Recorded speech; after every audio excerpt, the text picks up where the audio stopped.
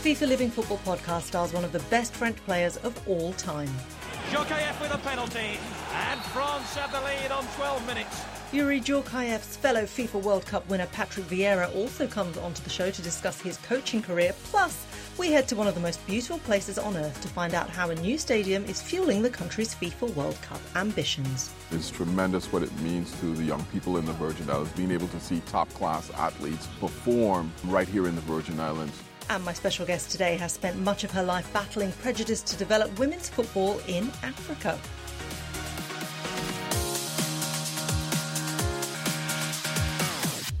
Welcome to the FIFA Living Football podcast with me, Reshmin Chowdhury. It's the show where we open the doors of the home of FIFA. We try to bring the world closer together during these challenging times with the help of some great guests, of course.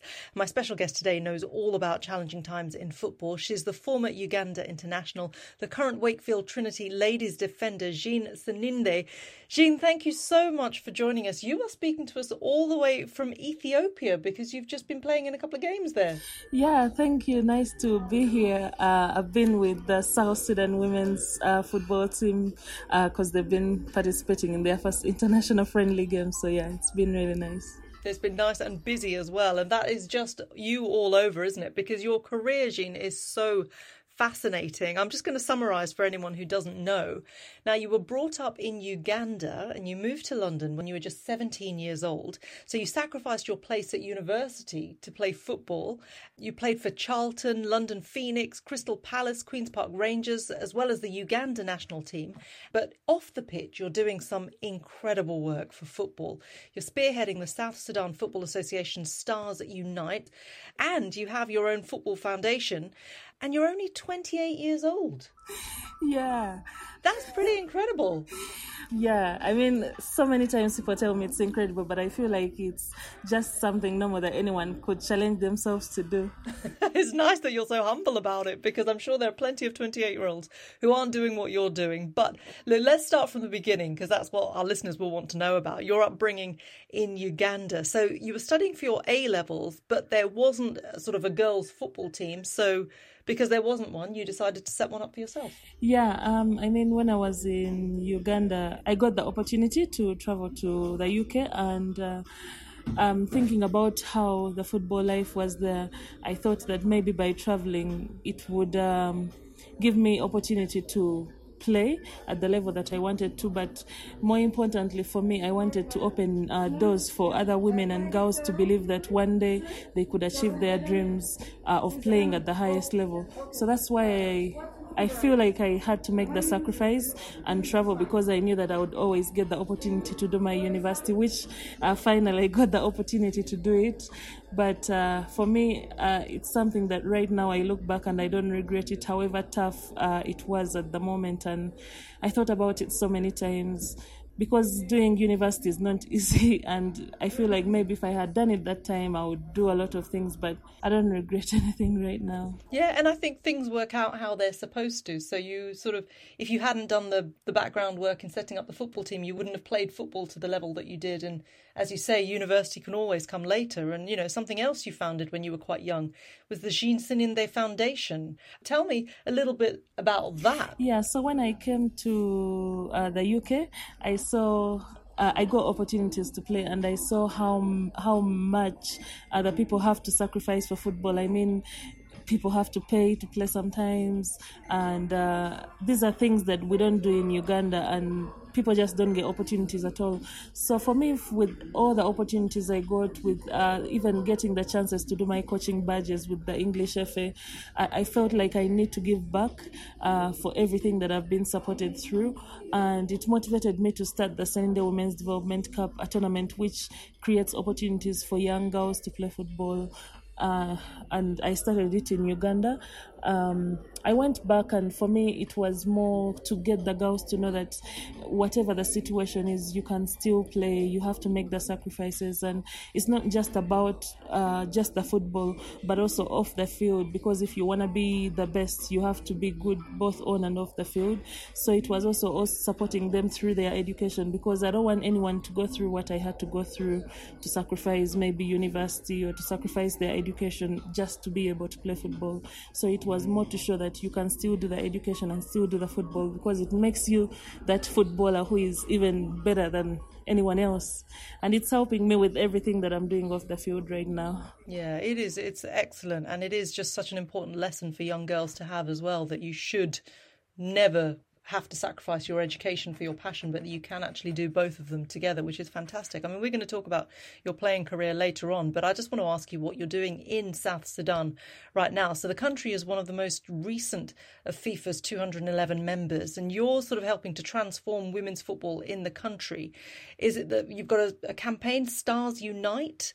Tell us a little bit about that campaign, about sort of building women's football there, and the challenges that you faced as well. Oh my God, this has been, I should say, one of the hardest things that I've had to do, for the fact that obviously being in the UK and seeing how things are there, and then now doing it in Africa. I mean, I had done it in Uganda with my foundation and some other few African countries, but with South Sudan is a country that has gone through the political insecurities, and there is wars, and there is all these challenges of the mindsets where women are married off at the age of 15, and then here we come, we are saying we want to introduce women's football, and we have high ambitions. So it's been really, really, really challenging for myself, but this is what I wanted. Because you're challenging cultural perceptions, aren't you? Yeah, and also the fact that literally starting from scratch with everything to do with women's football. So it's hard to change the perceptions, but at the same time there is a lot of belief, there is a lot of passion. And first of all, I want to thank FIFA, first of all, for introducing the COVID Relief Fund.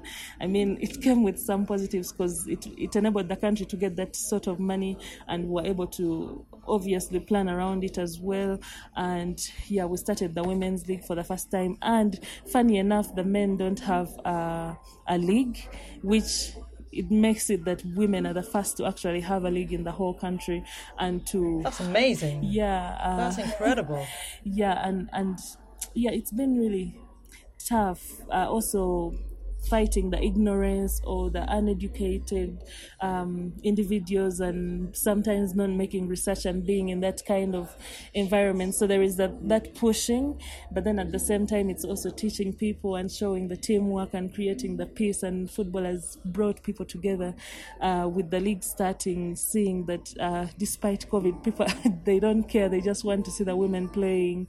And it's, for me, it's just incredible, because what these women, they are really, really talented, and without all these opportunities or without the funding from FIFA, these women would never have got the chances to play at all. So it's really positive. You know, it's absolutely fascinating. I feel like we could talk to you for hours and hours. But we're going to bring you an interview from two real football legends of France, actually. So this is an interview with our Living Football TV show colleagues. And, you know, it's these kind of characters that are so inspirational that hopefully some of the young girls, as well as women in the game, they obviously can look up to the men in the game as well. And this is the forward Yuri Djorkaeff and midfielder Patrick Vieira. They've obviously both played in that brilliant French side that lifted the FIFA World Cup in 1998. When they beat Brazil 3-0 in that final. You know, it's so important to have women role models as well, but the men role models and what they can achieve, because the game is more advanced, is so important as well. And these two are such incredible players, aren't they, Jean? Yeah, they are. And I mean, when you look at some of the big players right now in women's football, they all looked up to the men's players, because at that time there were not actually women's footballers. And for me, looking at these incredible stars who have actually helped raise the profile of women's football, because look at the World Cup when FIFA used the men's legends, and people are looking and saying that, yeah, this is actually about teamwork. It's not that women, we should be in it alone and fight, but we need to bring these legends on board. We need to bring such incredible stars to continue supporting and advocating both the women and the men's game, so that the men can inspire the women, and then the women can inspire the men at the same time. Yeah, I completely agree with you. I think everyone's learning from each other, especially, you know, now that people's minds are much more open. I mean, let's start with Yuri Djorkaeff then. Now, he played for PSG, Inter Milan, Kaiserslautern and Bolton Wanderers, amongst others. And he also scored an impressive 28 goals in 82 appearances for France. And he is now actually, you know, in one of those positions where he can help the game so much. He's the CEO of the FIFA Foundation. And speaking to our Living Football TV host Jessica Libbets, he was asked what he was more concerned about these days, football or the problems in society. Je dirais I'd say I focus more on how to use football to solve problems in society. Football has become so important and people expect so much from it. Many people watch games and events. At the FIFA Foundation, we use the power and appeal of football to educate communities and help those who can't access certain things. We try to find the right balance. On fait une balance entre les deux et on veut être la juste balance. You've always been a very strong team player. We all know that. But what can we learn from football in this respect? Déjà, on joue avec des grands joueurs. Well, first, it's always easier to play alongside great players because they understand things right away. Playing in one touch is the hardest thing in football. It's great for players who dribble a lot to have a lot of touches, but only a few players know how to play the ball in one touch. I was lucky to play with great players, and when you played with them, football became easy. Another important thing, all the great players I know think about others. They think about society, not just their own world and football. I think that's very important. These players are our best ambassadors. When Ronaldo or Messi retire, they'll become the best ambassadors for the FIFA Foundation. Les meilleurs ambassadeurs pour la fondation, c'est sûr. And I think that's an important message for the society, and they are really important role models. But before we speak about the FIFA Foundation, let's see where great team spirit can lead to. Here are some highlights of your greatest success winning the FIFA World Cup in 1998. And now the breakout is on, led by Dugarry. And Brazil struggling to get back. Vieira, Emmanuel Petit, 3! The World Cup belongs to France. Great memories. Yeah. In the second match, you came from the bench. And in the third match, you immediately took responsibility and you opened the scoring with a penalty. Can you remember that scene? And was it always clearly in your mind that you would take the ball? Yes, because I was the penalty taker for France, so I was always going to take that penalty. I was lucky enough to be playing at home in Lyon. Lyon is my city.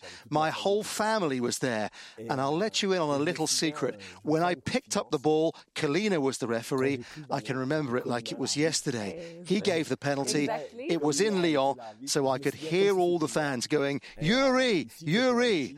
I put the ball down and looked at Schmeichel like, wow, he's huge. He's huge. And he started a discussion also. Il a commencé à discuter avec moi. Yes, he started talking to me. And Peter Schmeichel, who I'd played against when he was at Manchester United, is huge. He's absolutely immense. It was all flashing through my mind, and I was thinking, should I shoot right or left? And I still don't know. At midday before the team lunch, there was a feature on TV with footage of my father. My father was France captain. I wasn't the France captain. There was some footage of him, and at one point they showed one of his goals, which was a penalty that he put down the side. Suddenly, I had a eureka moment. I thought, that was a sign. I'm going to put it to that side. And I did. Peter touched the ball, but I scored. It was funny because I was hesitating, but I suddenly remembered the footage of my father 6 hours before the penalty, and I put it to that side. Le penalty, j'ai tiré de ce côté-là. Jokaev with a penalty, and France have the lead on 12 minutes. Yuri, I would like to go back to this moment on the 3rd of July 1998. We have already spoken about your father. What did he say when you won the FIFA World Cup 1998? Well, he told me some things. At the end of the day, there was more emotion than words. Because it's difficult, you know. You've got the trophy, you do the lap of honour, you show the thing to the fans, you stay on the pitch. And then I remember I went into the dressing room and my whole family was there, just in the dressing room. They were right next to me. They'd let my father, my mother, and my children in. They were all there. It was quite a nice feeling because my father got to kiss and feel the trophy. We discussed it afterwards, but there was a huge sense of pride and humility too. On en a discuté après, mais il y avait une grande fierté, aussi une grande humilité. So now you decided to dedicate your career to help people. You're traveling the world for the FIFA Foundation. What are your goals with the FIFA Foundation? It's an opportunity. It's an opportunity that FIFA President Gianni Infantino offered me. We discussed it before I took on this responsibility, as it's a true responsibility. We discussed it at length along with the President, and we share the same vision about how football can help the world, how football has to be a driving force, an ambassador, and be at the forefront of many issues which appear to be more society than sporting issues.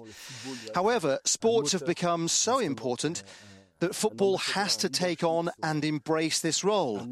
The President gave me carte blanche to lead the foundation on important societal issues where we can have an impact. And I think it's a big challenge. It's something that I feel good about because I know we have an incredible tool at FIFA. There is a strong position, a strong philosophy at FIFA, and there is a clear direction now. And the foundation has this direction too. Et la fondation a aussi cette direction-là. Well, Jean, Djorkaeff spoke there about his role as a force for good for the FIFA Foundation. I suppose it's interesting that he moved into that type of role rather than coaching, which is sort of a channel most ex-players seem to do, really. I mean, is it important for more ex-players to be taking the route that he has instead of just going into coaching? Yeah, definitely, and I do support that, because if you look at the young girls right now, they believe when they see someone who has actually played the game. And we have so many coaches right now. That doesn't mean that people shouldn't go into coaching, but also everything you learn, you continue gaining knowledge. And talking about his foundation and the work he's done for FIFA, the FIFA Foundation, you can see that the young girls and boys are believing that this work off the field is actually creating more impact for the players and the young players to come up and believe that the football game can do more good, and it's creating a lot of unity, it's creating a lot of peace. You look at football, which is helping to eradicate racism, it's helping to eradicate and create respect for the referees. I mean, for me, everything that I've learned about the game, I've learned mostly off the field, and through the work that he's doing off the field. Those are the things that we as women and men need to learn from. And more players should do such things, because it makes it more believable, because people believe that they've gone through it and we can also go through it at the same time. Yeah, Jean, it's fascinating to hear that. And, you mentioned the Yuri Djorkaeff Foundation as well. I mean, this is where he's giving opportunities to both boys and girls, and particularly refugees as well, to really build a solid foundation in their lives to improve health, discipline, and their aspirations for the future as well. It seems to really resonate with everything that you've done as well, which is amazing to see. Now, Djorkaeff's former France teammate Patrick Vieira also joined the guys on the Living Football TV show. The ex-Arsenal, Juventus, Inter Milan and Manchester City midfielder began by discussing his relationship with Djorkaeff, who is 9 years his senior. Au sein de l'équipe, c'était plus un grand frère, c'était un exemple. Within the team, he was more a big brother. He was a role model. My generation, Thierry Henry, David Trezeguet, Robert Pires, we were the youngsters in the team, and we also owe our success to Yuri's older generation because they handled their careers well. They were great players and positive role models for us. That FIFA World Cup really was important because we were with them every day. We saw how they behaved, trained and looked after their bodies. I think that we did well ourselves because we had positive role models. I mean, you had a great team at that time, no doubt about it. All the big names from Zidane, Petit, Blanc, Trezeguet. You could mention them all, but perhaps, and I don't know your opinion about it, Patrick, maybe perhaps the most important action or one of the most important actions came from Yuri, the artistic assist for the 1-1 against Croatia in the semi-final. Thuram has done well here, and back to it, and this is Lilian Thuram, and an immediate response. What about this?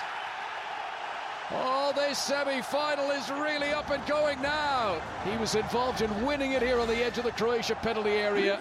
Djorkaeff's little dink back into his path. It's an amazing goal, but when you look at Yuri's ball, that sums him up. That's down to his vision and his technical quality. And his ball for Lilian Thuram is a gift. One touch and Lilian puts it in. That move should be shown in academies to any number 10s or false number 9s because that goal had everything.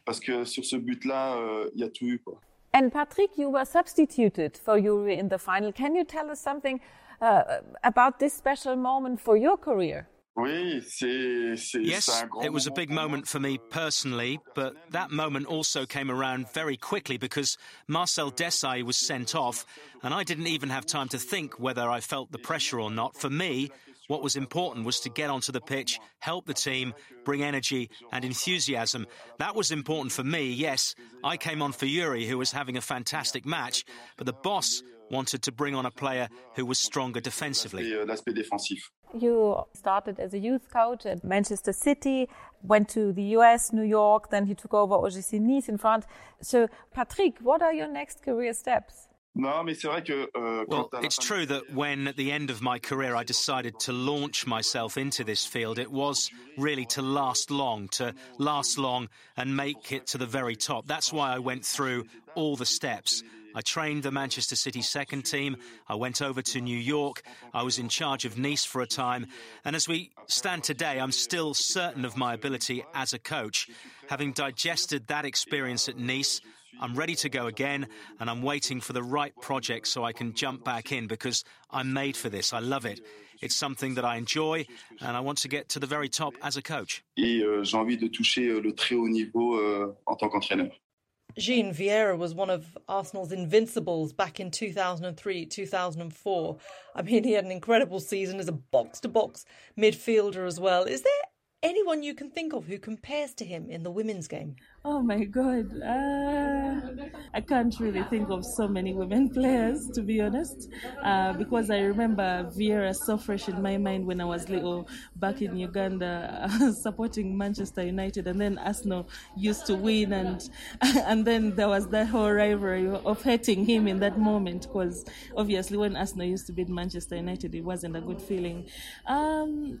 Looking at the women's game right now, it's tough to think about anyone, to be honest. Kelly Smith, maybe.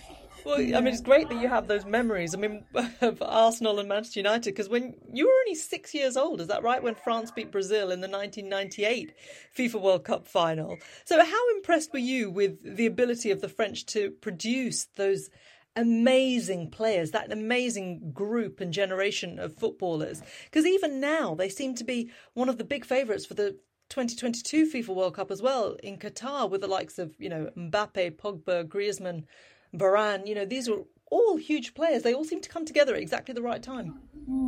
Yeah, and for me, one thing I see, it's incredible to see that they're actually still in the game, because it's making it more realistic, and it's creating that continuity, and it's showing the players that you don't have to actually leave the game after playing, because it's difficult to step away from the game.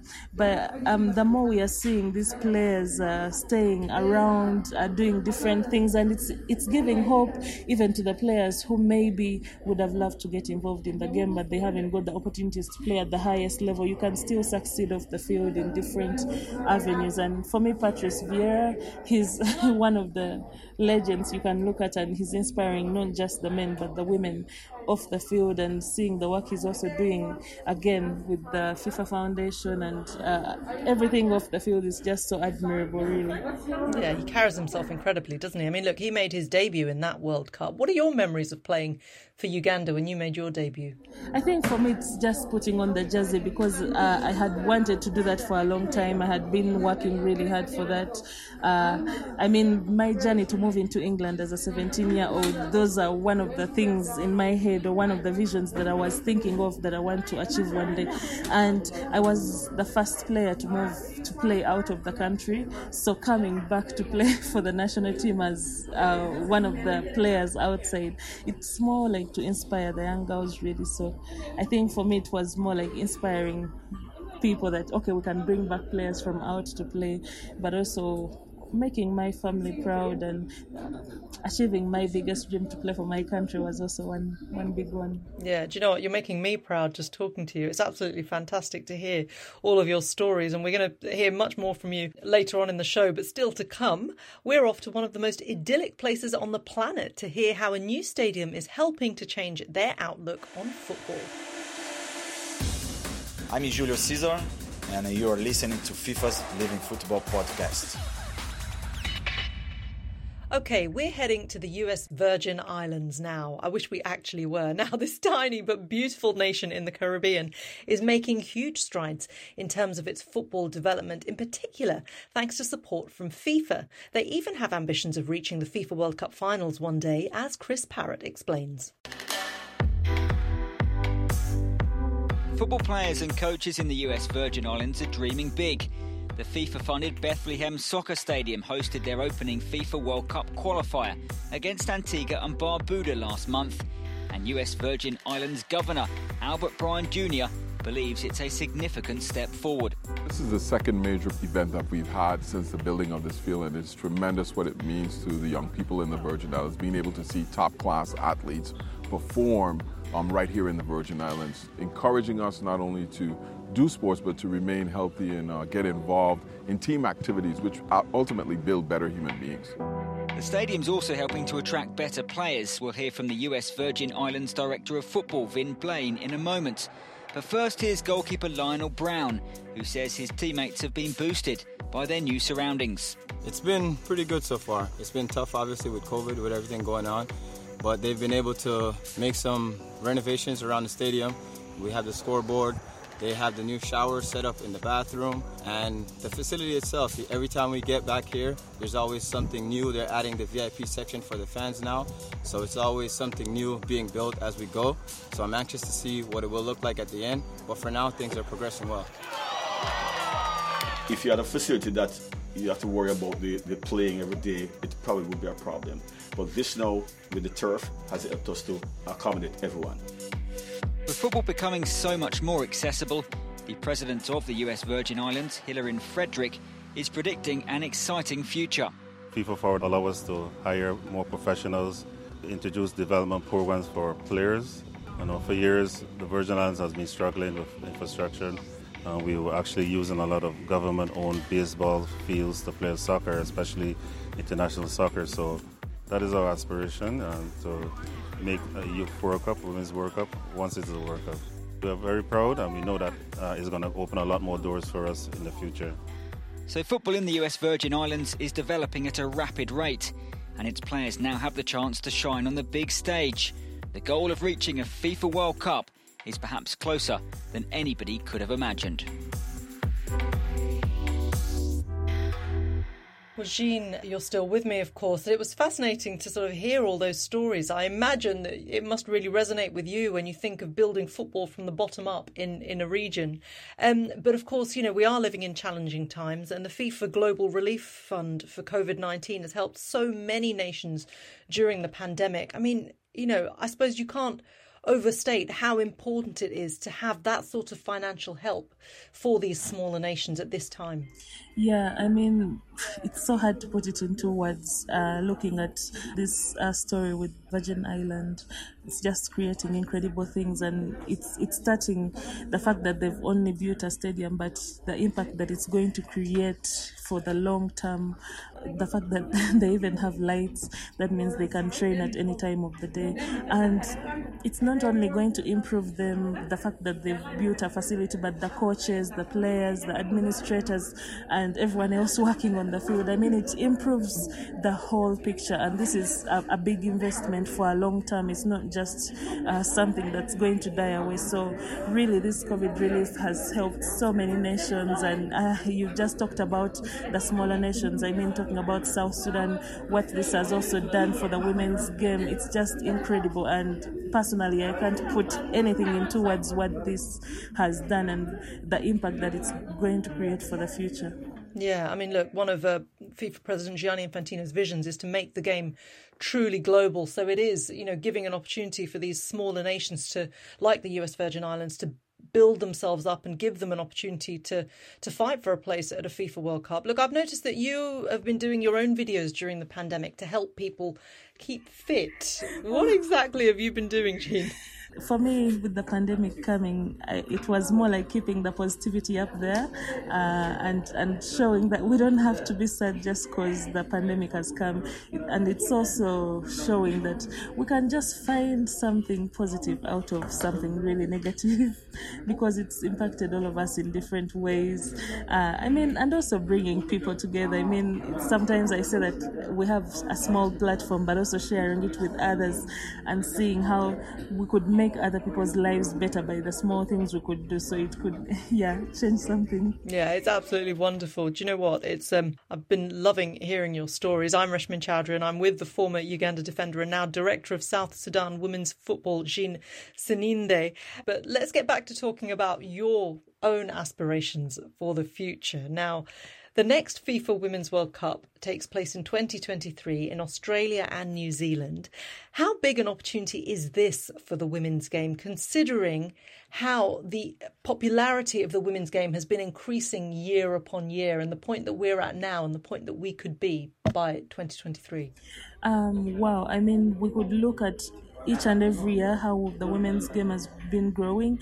We saw last time in the FIFA Women's World Cup in France what it created, and this time it's even going to create even more. And seeing that two nations are hosting, that is already unity. That is already changing perceptions, and not just for the nations that are participating, but even the nations that are not participating, because the women's game is now being watched widely on televisions, and it's inspiring young girls and the younger nations to continue participating, and it's bringing people together. For me, I always say it's about the perceptions that it's changing, that women can play football at the global level, and we are actually good.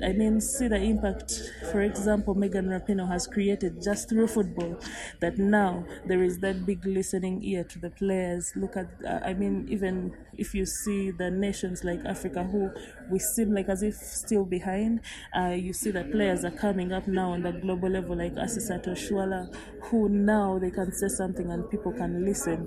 And it's about, getting the views there, looking at the cultural barriers that are in Africa, and then people see you playing at the global stage. Actually, they believe and they invest. It's bringing sponsors on board. It's bringing, musicians on board to invest, looking at Serena and Osaka now investing in the women's game. Who could think of that a few years ago? So this is just incredible.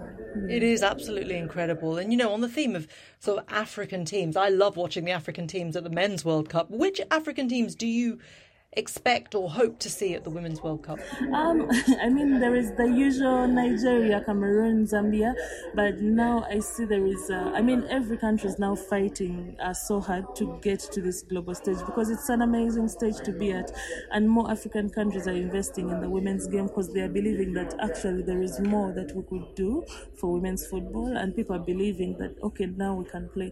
There is still a lot of work to do.